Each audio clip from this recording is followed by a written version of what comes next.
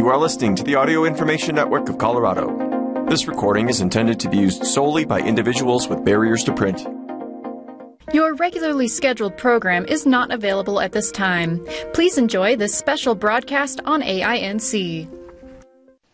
Thank you for joining us for Denver Metro News. My name is Dave Dell. Today I'll be reading articles from the Denver Voice, Denverite, and Westward.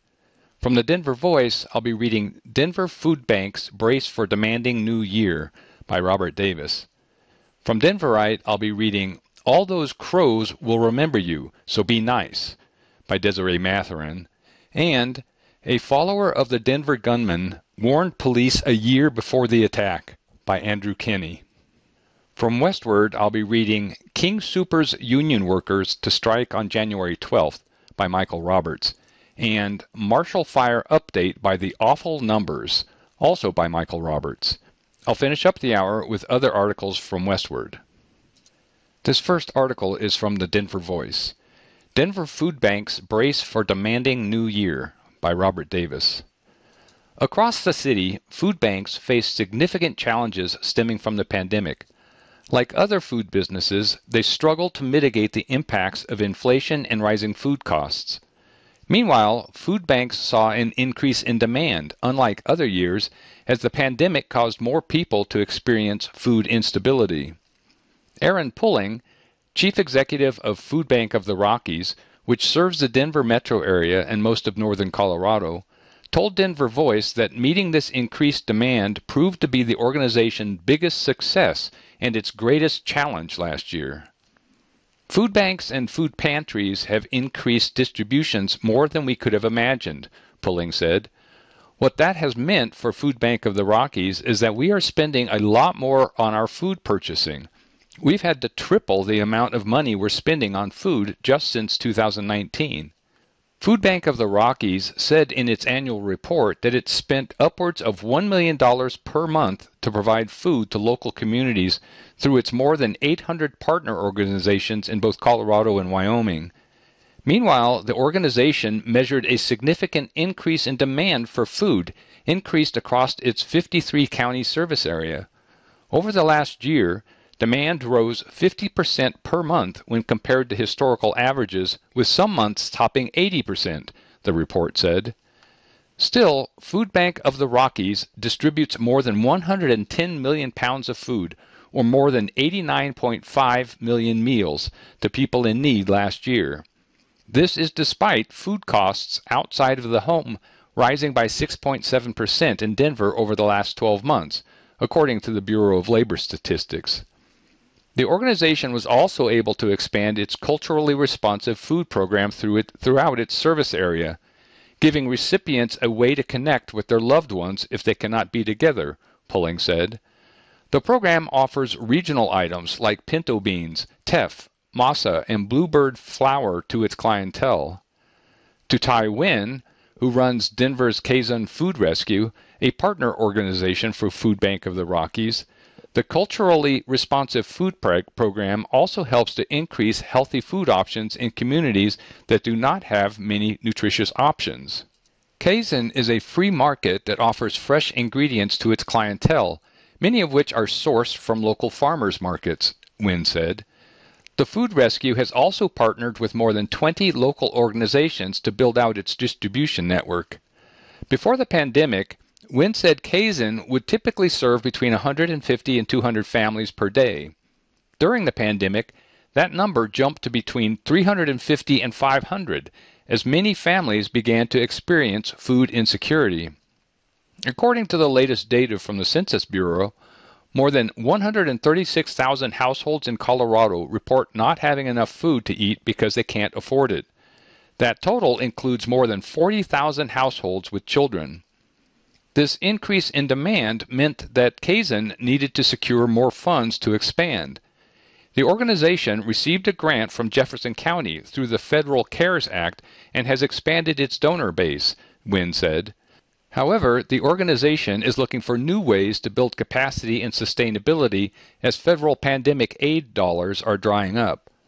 At the same time, Nguyen said she wants to focus on giving Kazan's volunteers more time to rest. Kazan's network has grown considerably since the pandemic, but Wynn said she wants to take a more holistic approach to meet the upcoming year's demands. Right now, Kaizen is averaging 23 food distribution events per month, with as many as 3 events being held on the same day. It was the community voicing their opinion and asking us to do more that really forced us to make these changes, Wynn said, and I don't see us going back to normal anytime soon. The following 2 articles are from Denverite. All Those Crows Will Remember You, So Be Nice, by Desiree Matherin. They perch on tree branches in Park Hill, screaming at dog walkers. They lurk atop the high-rises downtown, looking down solemnly at pedestrians like gargoyles. Murders have invaded Denver. Murders of crows, that is. Denverites, including yours truly, have noticed more of the ominous black birds cawing and carousing around the city, and some readers have asked, what is up with the mega crow invasion? The black figures that hover and screech might make you feel like you're in an Alfred Hitchcock movie, but the crows mean no harm. They belong in Denver, are actually pretty sociable, and probably notice you as well. I can say confidently that we do see an influx of crows every winter, if you compare that to summer or breeding season for crows, said Garth Spellman, an ornithologist with the Denver Museum of Nature and Science. People don't always consider a large bird like a crow to necessarily be migratory, but they do undergo seasonal movements. The urban corridor along the Front Range is a really good wintering habitat for them. There's lots of roosting sites with tall trees in neighborhoods, and humans are a particularly wasteful species, so there's lots of food for them. Crows can and do breed in Colorado during the warmer months, but many mate in Canada, sometimes as far as northern Canada, or places with a higher elevation. Spellman said crow migration patterns are short-distanced, so the crows Denverites are noticing may stay in Colorado year-round.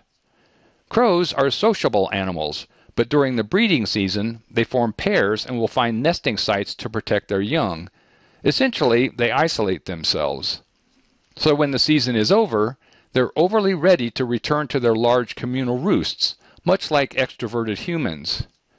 Crows are an extremely social species, Spellman said, so they form these very large social groups, and you know a large group of crows is called a murder of crows. But these are just large social groups, and they are communicating with one another. So when you went outside and noticed the large group, their communications are probably saying, oh, a human just walked into our area. They're commenting on you, too, the way you're observing them. Not only are the crows watching you, they are remembering you as well, Spellman said. That's because crows are part of the corvid family of birds, which includes ravens and magpies. According to an avian IQ scale, corvids rank among the highest in intelligence. Spellman said in one study, different people put on the same mask and began to harass a set of crows. The crows fought back, and after a while, they started to remember the mask. As time went on, regardless of who wore the mask, every time the crows saw it, they attacked. The memory became a generational trait. Spellman said future generations of the crows also remembered the mask and continued to attack it. This suggests they're passing down cultural information. This human with this face is something you want to stay away from, harass and abuse to get out of your environment, Spellman said. They pass down information in such a way that we would. Living in these social groups helps them. The invasion of crows is almost over. Spellman said the breeding season starts around March, and the birds will slowly go back to their pairing nests. No more loud cawing or, as one reader said, nasty messes on the sidewalk. But there is one more question. If crows are so smart and sociable, why do they have such a sinister reputation? Spellman said we can thank Europeans and Edgar Allan Poe for that bias. It's also because crows are scavengers. Crows will eat from carcasses, picking the flesh off of what's left behind, Spellman said. And since crows convene in large groups, 100 or so birds eating a rotted animal can make for a gruesome sight. They call it a murder of crows because they congregate at scenes that might be construed as being murders, Spellman said. In Hinduism, crows are seen as messengers of both good and bad omens. In some indigenous mythologies, crows signify wisdom, are thought to be creators of the world, and are considered to be great company, Spellman added. But in other indigenous myths, including Australian Aboriginal mythology, crows are tricksters and mischievous. Seems like crows are just the life of the party. Though they may be good company and sociable, Spellman doesn't suggest feeding them. Just be nice and they'll remember you fondly. So, when you come out of your apartment or house and you're nice to the crows, maybe they're saying, "That's a good human," Spellman said. A follower of the Denver gunman warned police a year before the attack, by Andrew Kinney. Last year, a letter sent to Denver authorities warned that a man with local connections could be planning a violent act. Last week, that man, Lyndon McLeod, killed 5 people in a shooting spree across Denver and Lakewood. He has a motive, he has the means, and he has put a target date on his project, which makes it a sick but effective plan, read a letter dated January 2021 from Andre Thiel, who provided a copy of the document to Denverite this week. "I cannot in good conscience say that he will act with certainty, but I can say that if he should act, the result would be devastating. He then would stop at nothing," the document warned. Denver police officials confirmed that they had received the letter from Thiel last January, along with a list of potential contacts. The Denver Post first reported on the letter. Denver police investigated the tip, including a possible connection to fraud, but investigators found there was not sufficient evidence to file criminal charges or a legal basis for monitoring McLeod at the time, wrote spokesperson Doug Shepman in an email. Thiel knew of the gunman through his self-published novels, which had attracted a following in male-dominated corners of the Internet. Thiel said he briefly corresponded with a police detective in the days after sending the letter, and that a mutual acquaintance also heard from law enforcement. Police Chief Paul Pazin said his department looked into the gunman in 2020 and 2021. The gunman wasn't living in Denver at the time of his contacts with the police. The department did not contact any other agencies about the investigation and couldn't find sufficient grounds to try to take away his weapons under the red flag law, officials said earlier. Thiel said he first encountered the gunman under his pen name, Roman McClay, on Twitter around 2018. The gunman was just beginning to self-publish a trilogy of books. He had a very unique Twitter feed, recalled Thiel, an emergency medical worker in Mainz, Germany. He was talking about his life on top of a mountain, and it was really impressive what he showed of his life. Over the next 2 years, Thiel would be drawn deep into the author's orbit in the digital manosphere. Thiel was attracted to the red pill online circles because of discussions about sexual dynamics between men and women, he said. But Thiel soon realized, he said, that the gunman's work was filled with violent imagery and hate symbols, including a version of the bolts symbol used by certain Nazi forces, which appeared on the gunman's book covers. At first, he said, he didn't realize how extreme McLeod was because American culture is saturated with violence and extreme images. He also did not realize the connection between the author and his murderous character. The character used the author's real name, while the books were published under a pen name. Meanwhile, the shooter was gaining a following online and leaving potential signs of his future killings, which largely targeted people whom he knew through his endeavors in the tattoo and marijuana industries. After a business failure that he blamed on others, the shooter went to a very dark place, and I had all kinds of ideas of what I was going to do in order to make this right, he told the YouTube host Zuby in a since-deleted 2019 interview. I said, "Look, if this book thing doesn't work, you can go back to Plan A." In the summer of 2020, he launched a Patreon where fans could give him money to support an audio edition of the books. Supporters, including Thiel, were allowed to join a Telegram chat group with him. "The book was a riddle to me. I wanted to solve the riddle," Thiel said. "At this point, I still believed that this was a novel, that this was literature." Up to about 80 people joined the group, Thiel estimated, and the gunman himself often made appearances. Over the months, Thiel said he grew increasingly disturbed by the gunman's statements, which often focused on the idea that war is coming and embraced societal collapse. I realized more and more that this was basically just about him, about his urges and his thoughts and his dark and destructive nature, Thiel said. He also realized, he said, that he was lying about many details of his life. The chat group eventually broke up late in 2020 as people raised concerns about the behavior of the author, Thiel said. A year later, Thiel learned about the shooting from notifications on his phone. YouTube creators were talking about the gunman and his path through the manosphere. Thiel said the shootings were the terrible and tragic manifestation of the gunman's violence-obsessed philosophy, but his motives remain unclear, and police have offered only limited public comments while they investigate. He signed this book with blood, Thiel said. He's still asking himself what he could have done differently. One of the biggest mistakes I made is that I took things too lightly, Thiel said. This was all there from the beginning.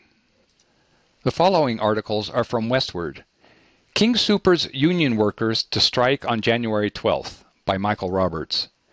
Days after King Soopers employees in Metro Denver and Colorado Springs, represented by United Food and Commercial Workers Local 7, voted to authorize a strike, the union has announced the time and date for a walkout, 5 a.m. Wednesday, January 12th.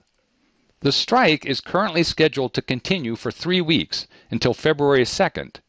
UFCW Local 7 represents approximately 17,000 workers at 148 King Soopers stores in Colorado and 2 in Wyoming.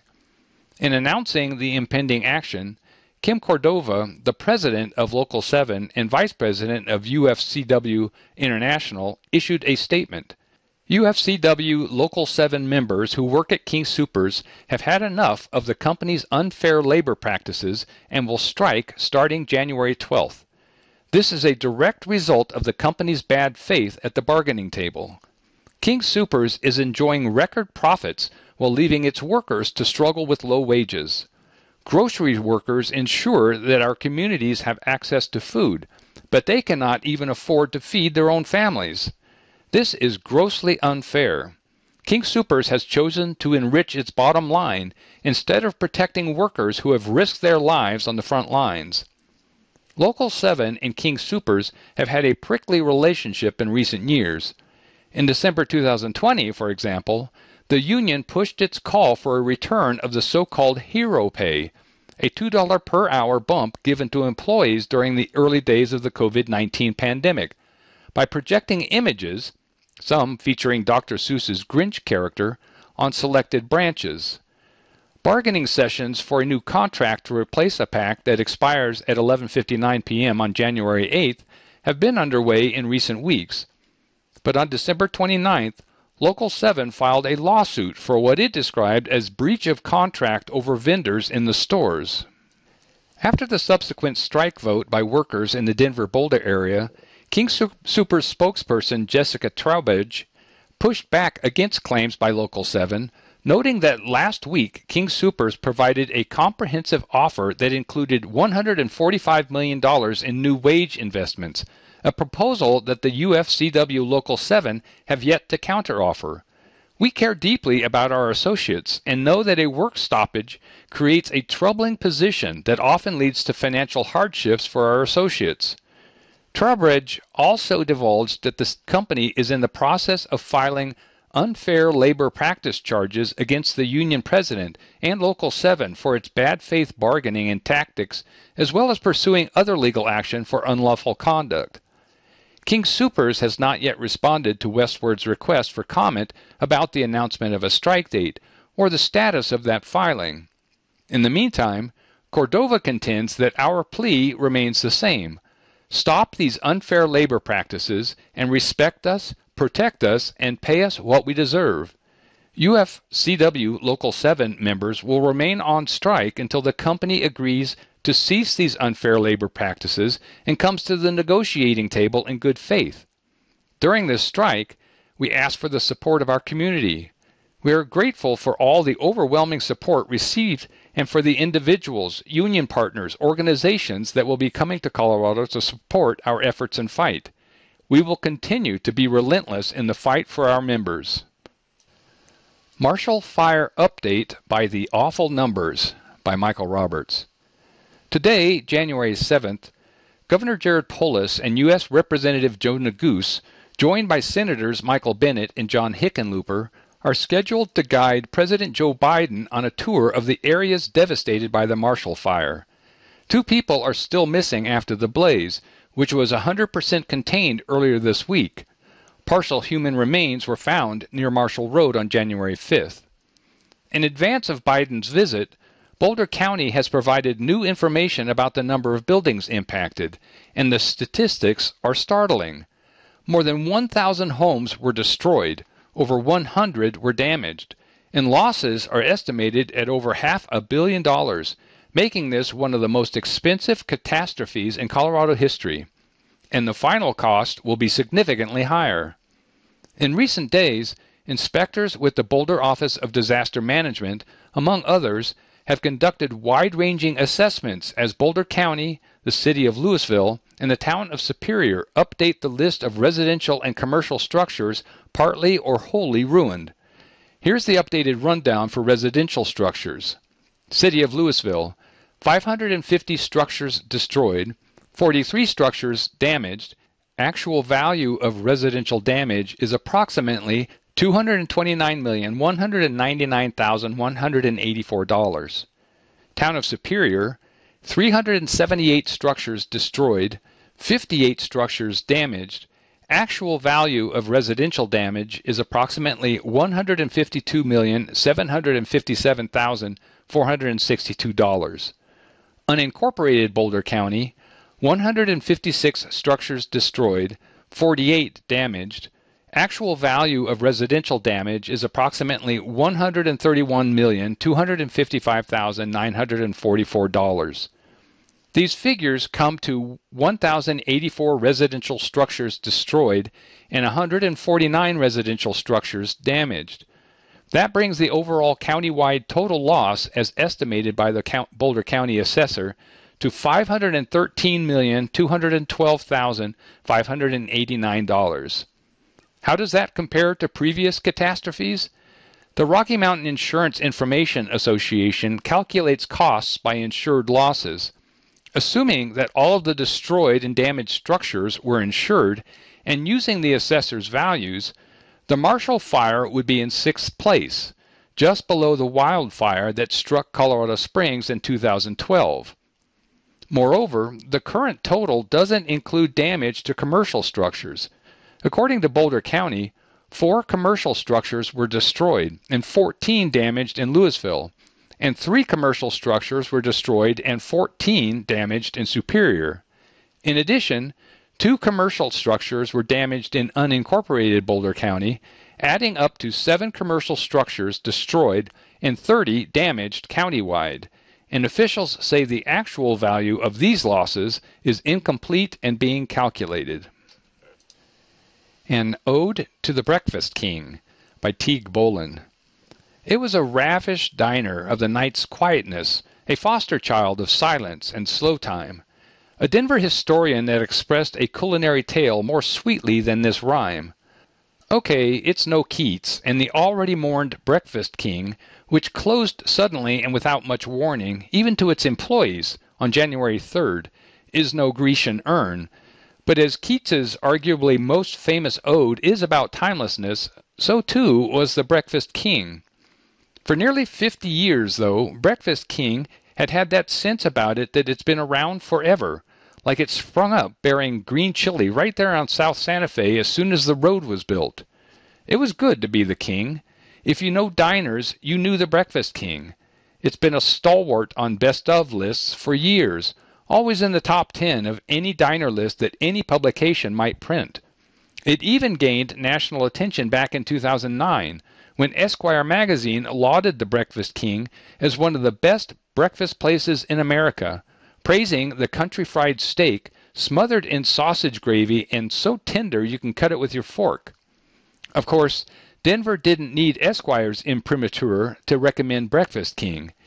Anyone who's been up at 3 or 4 in the morning, either starting their day or ending it, has probably been there and probably loved it.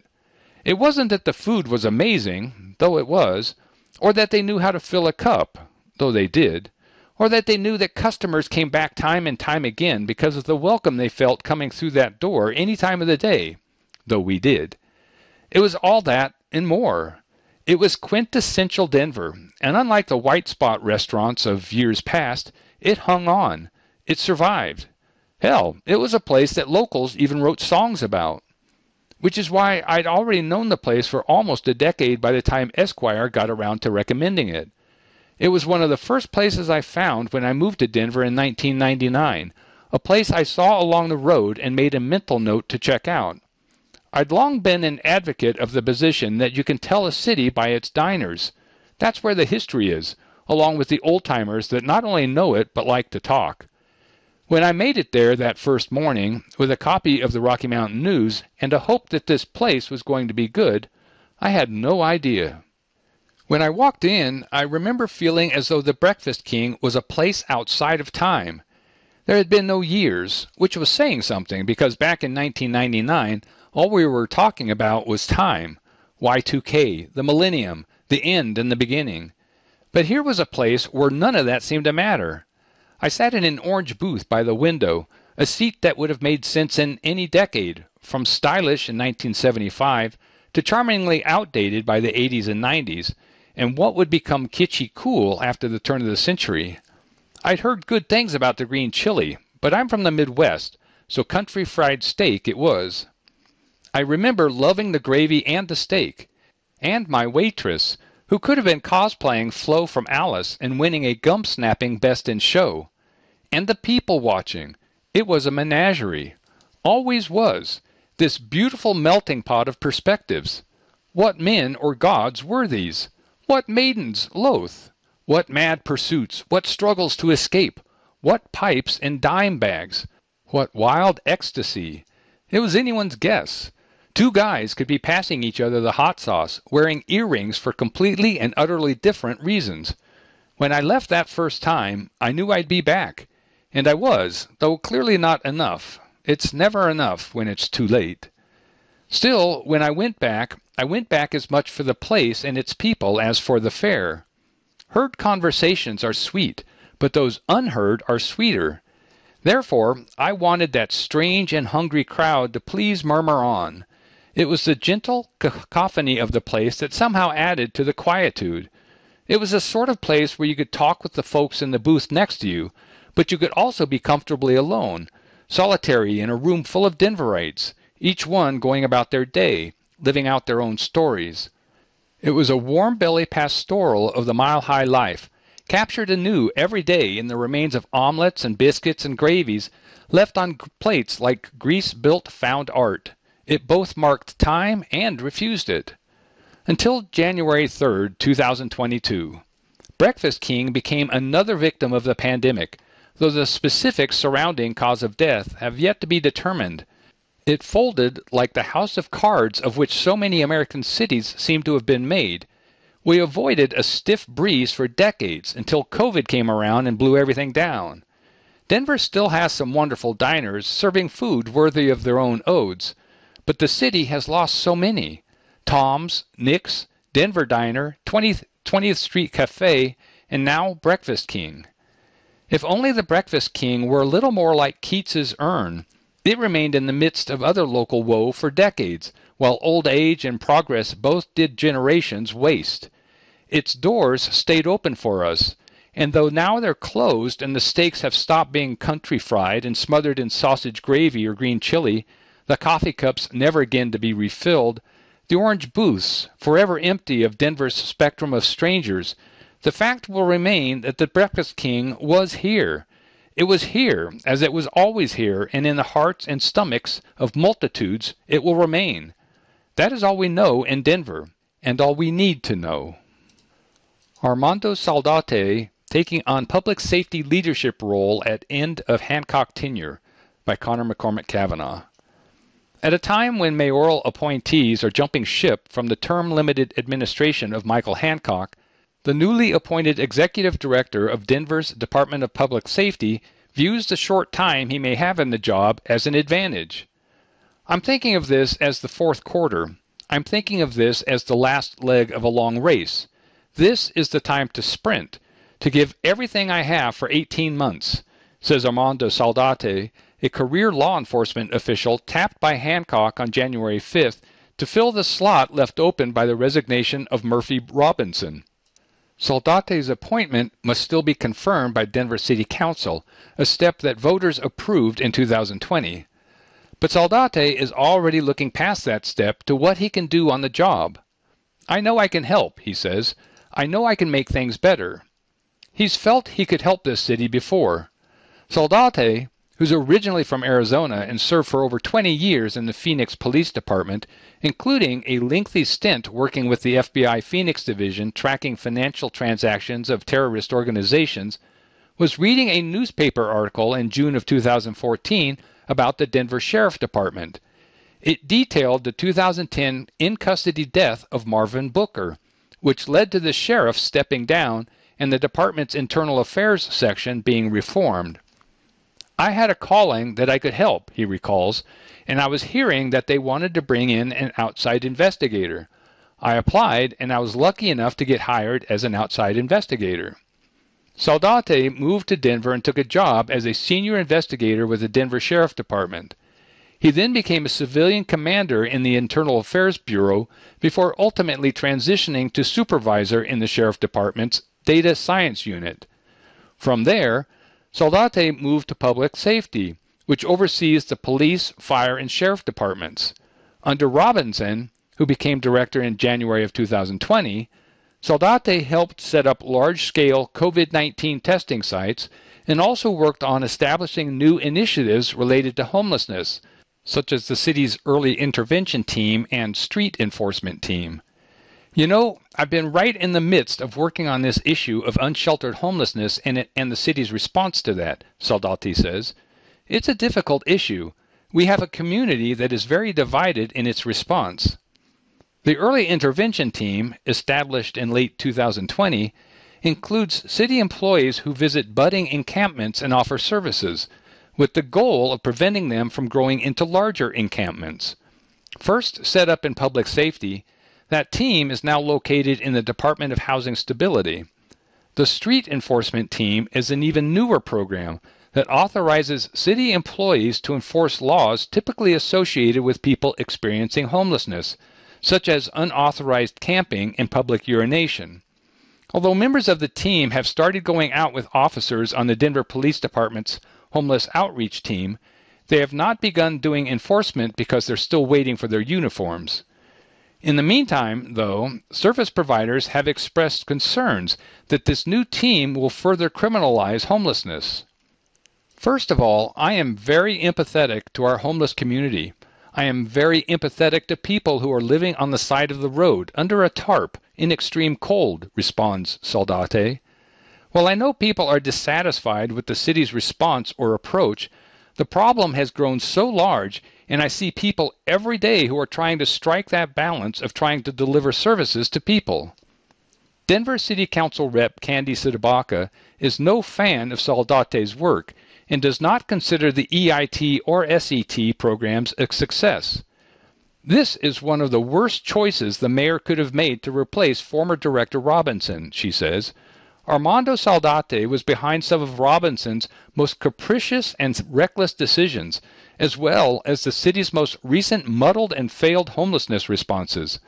Mr. Saldate has broken trust with the community and with our office at a time when we need trust and strong collaborative relationships with the safety department the most. But Saldate believes in the work he's done on homelessness, especially with the EIT. I've seen miracles. Is it enough? No, because we have so much unsheltered homelessness, he says. Saldate commonly uses the phrase harm reduction when talking about how to approach the issues of homelessness and substance misuse.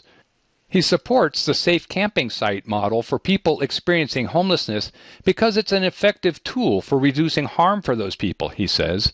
However, he's not ready to commit to pushing supervised injection sites for people who use intravenous drugs.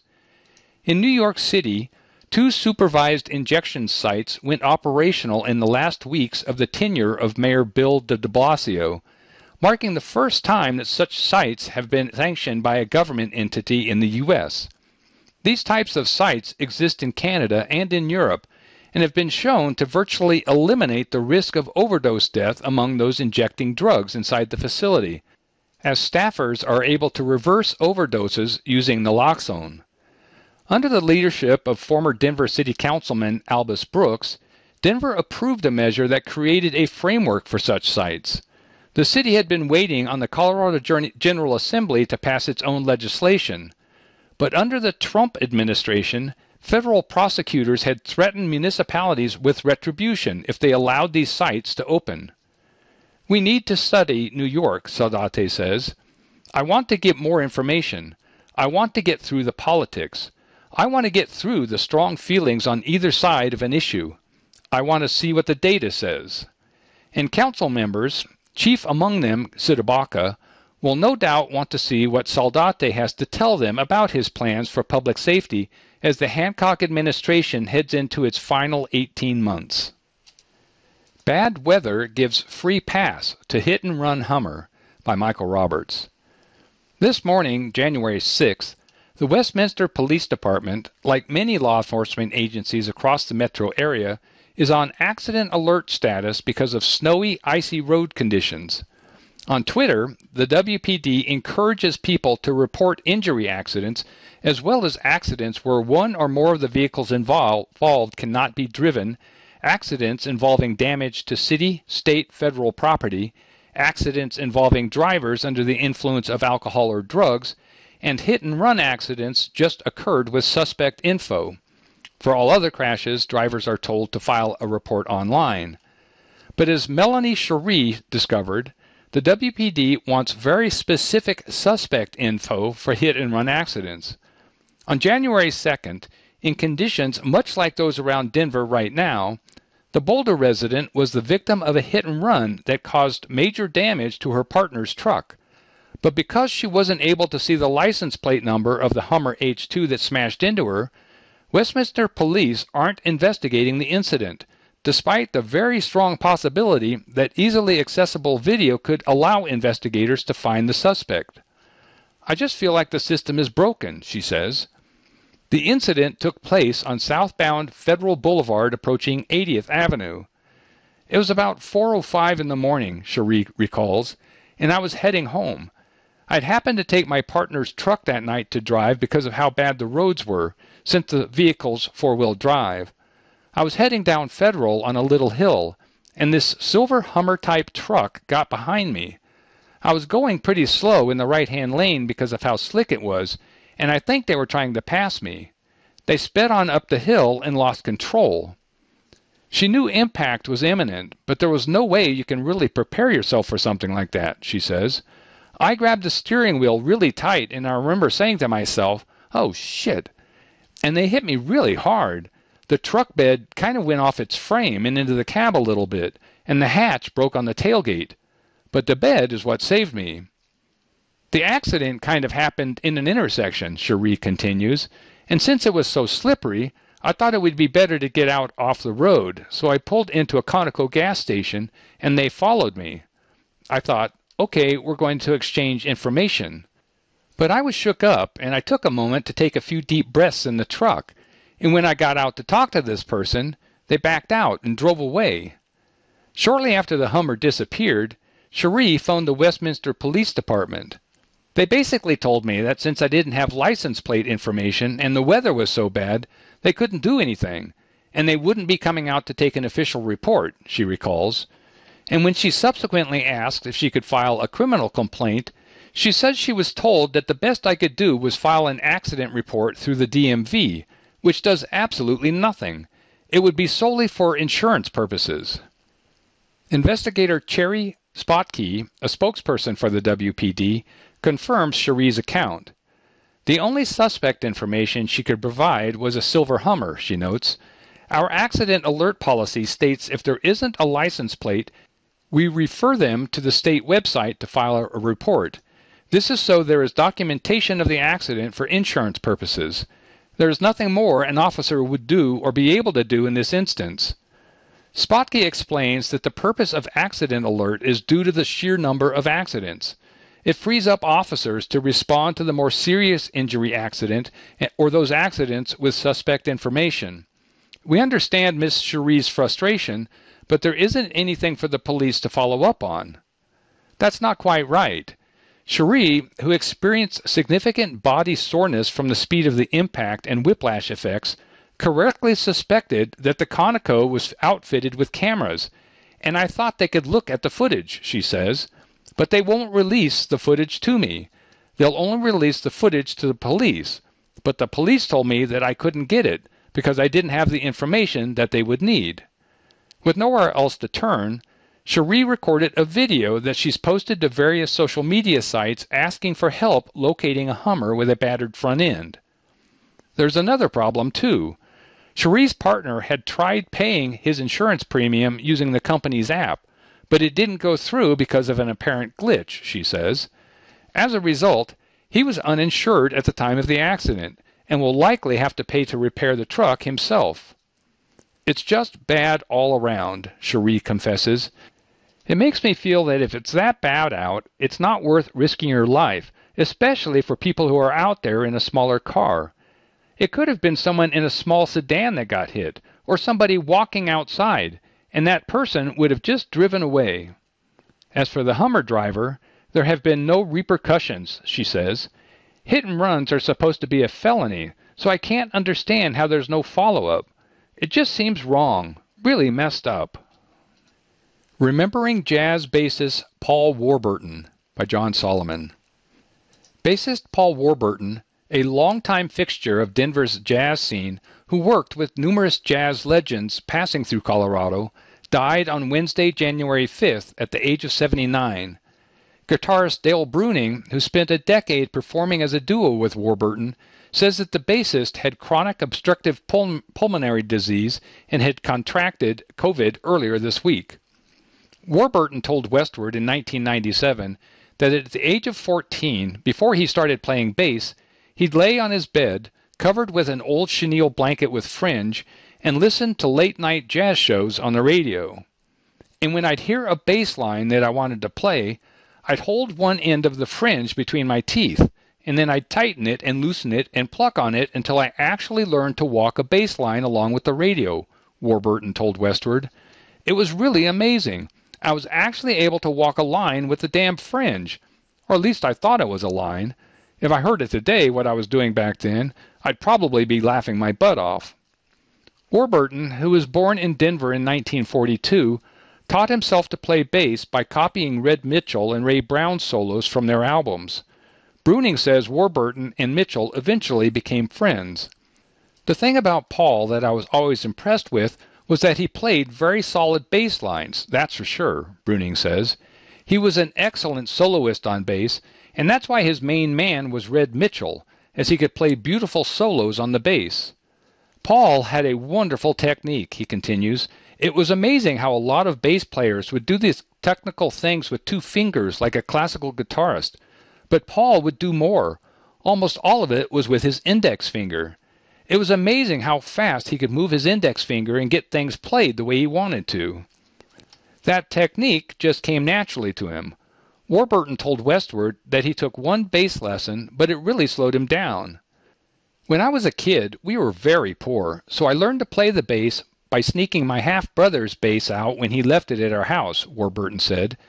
And I learned my correct hand positions by spending hours flipping through records in the store bins, looking for pictures of bass players so I could see the different ways they held their hands. Years later, I realized that I had this innate talent for this particular instrument and music in general. Technical things that other bassists have to train themselves to think about doing just came naturally to me. I didn't really know that I was using a lot of accepted classical techniques, he continued. It was just comfortable to me, so I did it. While attending East High School, Warburton started playing professionally at 17, working with house bands around Denver and later backing up legendary players like Milt Jackson when they came to town. He and Bruning released their duo album, Our Delight, on local jazz label Capri Records in 1987. In the liner notes of Our Delight, Warburton credits a month-long stint in California with pianist Bill Evans and Philly Joe Jones with totally changing my harmonic conception and musical approach. Bruning says that Evans was Warburton's favorite musician of all time, and playing with the pianist was a thrill for him. Bruning adds that Warburton was disappointed that Evans didn't choose him to be his regular bassist. Bill just thanked him for playing with him, Bruning says, and then Paul went back home to Denver, but he never heard from Bill again, and that's why it's so disappointing. Bruning says that over the years, he and Warburton backed up many vocalists who would sometimes forget lyrics in the middle of songs. If Paul heard that happening, he would whisper out those lyrics to the singer, Bruning says. If you played any of the standards, he knew the lyrics to those tunes. On Warburton's Facebook page, there's a photo of him with the legendary bassist Milt Hinton, who is nicknamed the Judge. It was taken during a Dick Gibson jazz party in the mid-1980s at the Fairmont Hotel in Denver, Warburton wrote. Milt was called the Judge for a specific reason. After hearing you play, he would sentence you to X amount of days in jail. In other words, the better you played, the more days you had to spend in the joint. He gave me 10 days. And I'm curious about other bassist friends of mine on Facebook who suffered similar consequences of their ability on our instrument from the Judge. Warburton recorded with Pete Kreislieb, Bobby Norris, Joe Bonner, Richie Cole, Cal Tjader, and Dick Hindeman, and worked with Stan Getz and Pharoah Sanders. Warburton also released his solo album, Speak Low, in 1997, which featured an all-star lineup of Denver players, including trumpeter Ron Miles, pianist Eric Gunnison, and drummer Nat Yarborough. Warburton and many other Denver jazz musicians can also be seen in the 1996 film Almost Blue, which was shot in Denver and stars Michael Madsen and Garrett Morris. In the late 90s, Warburton and local woodworker and jazz lover Bob Ross went into business making their own basses that catered to jazz and classical bassists. Warburton told Westward that with regard to playing, at one time he fed off the ego thing a bit, like anyone would. But that gets you in trouble, Warburton said. Once the ego starts trying to take care of business, you kind of lose the music. So I try to look at my playing for what it is. There's a lot that I can't do, but I don't get uptight anymore about not being able to do some things. I've learned to enjoy the talent that I do have, and to try to use it to communicate with people through music. And that's really as far as it goes. Grab Your Wands. Potted Potter is Coming to Denver by Claire Duncombe. Potted Potter is a two-man comedy show that bends the plots of the 7 Harry Potter books into 70 minutes of parody, and it's coming to the Newman Center for the Performing Arts from Tuesday, January 4th through Saturday, January 9th. Known as the Unauthorized Harry Experience, Jefferson Turner and Daniel Clarkson initially created the act as a 10-minute sketch for the release of Harry Potter and the Half-Blood Prince, the penultimate book, in 2005.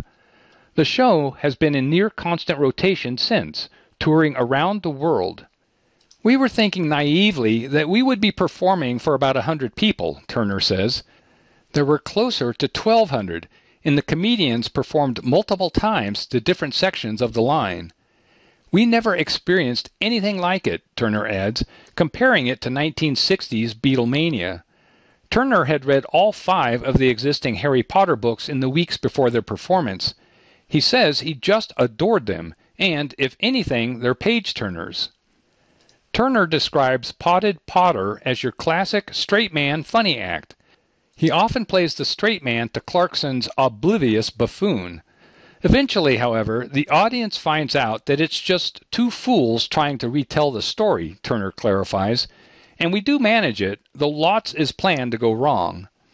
The course of the show encompasses 7 books, 360 characters, 1 fire-breathing dragon, and 1 Quidditch match, the Potted Potter website boasts.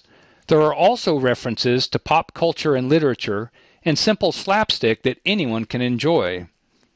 Turner and Clarkson created the first hour-long Potted Potter in 2006. After a successful show at the Edinburgh Fringe Festival in 2008, they took the performance on the road. By 2012, they'd performed in Australia, New Zealand, South Africa, and Canada. They waited to perform in the United States until 2013. We were terrified when we first brought it out to the States, Turner says, citing a fear that the British jokes wouldn't land. But they opened in New York City, and the audience got the humor immediately. In fact, they only need change certain cultural references to suit different global audiences. Even so, Potted Potter is constantly evolving. Turner says he and Clarkson have performed it over 2,000 times, so it's more fun for them to change up the sequence. Their favorite moments are when they deliver jokes that make all ages in the audience laugh, in part because they hope their show will encourage children to love the theater. When you're a kid, there's something magical about laughing at the same joke as your mom or dad, Turner says. Much of the success of the comedy show is credited to the long-lasting appeal of Harry Potter, Turner continues. They've done a few other spin-offs such as Potted Pirates, Potted Sherlock, and Potted Ponto, but none has had quite the same reaction. The books are enduring, he says, noting that proper Potterheads love the show. But even audience members with no prior knowledge of the Potter canon should be able to come and join in the laughter.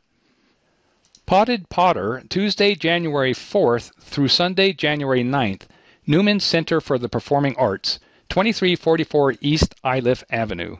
Tickets are $36.99.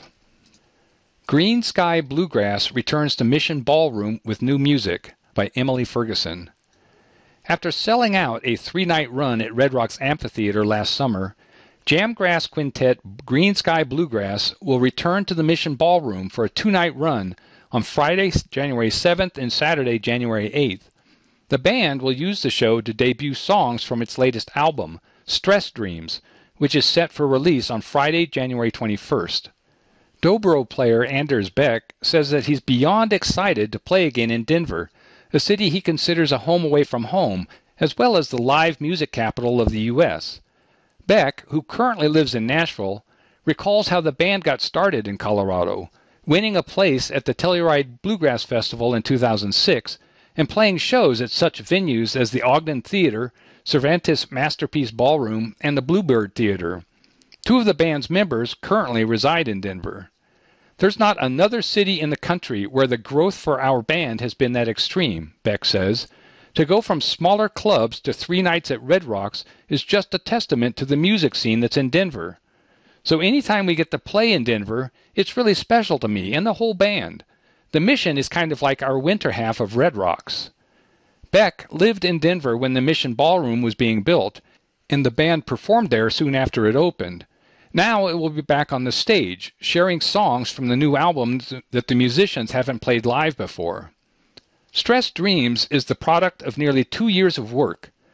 We had planned on making a new album before COVID hit, which threw a huge monkey wrench into everything, Beck recalls. There were no shows, no live music anymore. Shows were canceled indefinitely. We didn't know if we'd have anywhere to record and make an album. So we ended up with more questions than answers than we've ever had. Everyone's stuck at home for months, not expecting that, and people start writing a lot more, he continues. Without trying to be so, this album's contents became a lot more about isolation and the things that are taken away. The band met in Winter Park to work on the album in August of 2020, and the first recording session took place the next month in Vermont. We took over the studio because we couldn't have contact with anyone, Beck says. We were afraid of COVID. The people at the studio were afraid of COVID, so they essentially handed us the keys and were like, "We'll drop catering off at the door twice a day and see you at the end." It was just us isolated there. The musicians spent 2 weeks recording in Vermont before going to Asheville, North Carolina, where they did 2 week-long sessions in March of 2021. The album was mastered and produced by Green Sky's engineer, Glenn Brown, who just won a Grammy with Billy Strings and Dominic Davis, who plays bass for Jack White. Green Sky Bluegrass is known for pulling bona fide musicians for guest appearances at its shows. Beck hints that the Mission shows may have some surprises, but they're surprises, so I can't tell you what they are. He says the band is also hoping to pull together some sort of benefit to aid the victims of the recent Marshall Fire. But above all, Beck is just happy to be back playing here. The fans in Denver are really, really, really great music fans, he concludes, so it makes me so excited to play music there. Thank you for joining us for Denver Metro News. My name is Dave Dell.